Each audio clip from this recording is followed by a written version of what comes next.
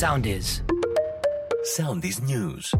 Με την Νικόλ Ποφάντη. Σεισμός 5,2 ρίχτερ σημειώθηκε στην κεντρική Εύβοια το πρωί, σύμφωνα με το Γεωδυναμικό Ινστιτούτο. Ο σεισμός έγινε αισθητός και στην Αττική. Το επίκεντρο εντοπίζεται 14,2 χιλιόμετρα το εστιακό βάθος, ενώ το επίκεντρο εντοπίζεται 6 χιλιόμετρα ανατολικά του προκοπείου Ευβοίας.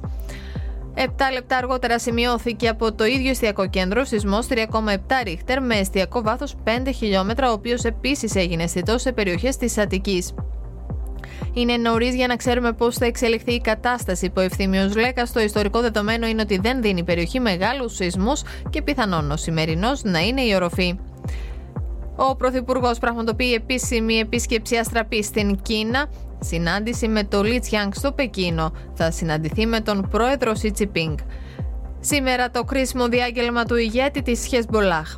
Αιματηρό επεισόδιο σημειώθηκε χθες το απόγευμα στο κέντρο της Κηφισιάς, όταν άνδρας εισέβαλε σε πιτσαρία και τραυμάτισε υπάλληλο.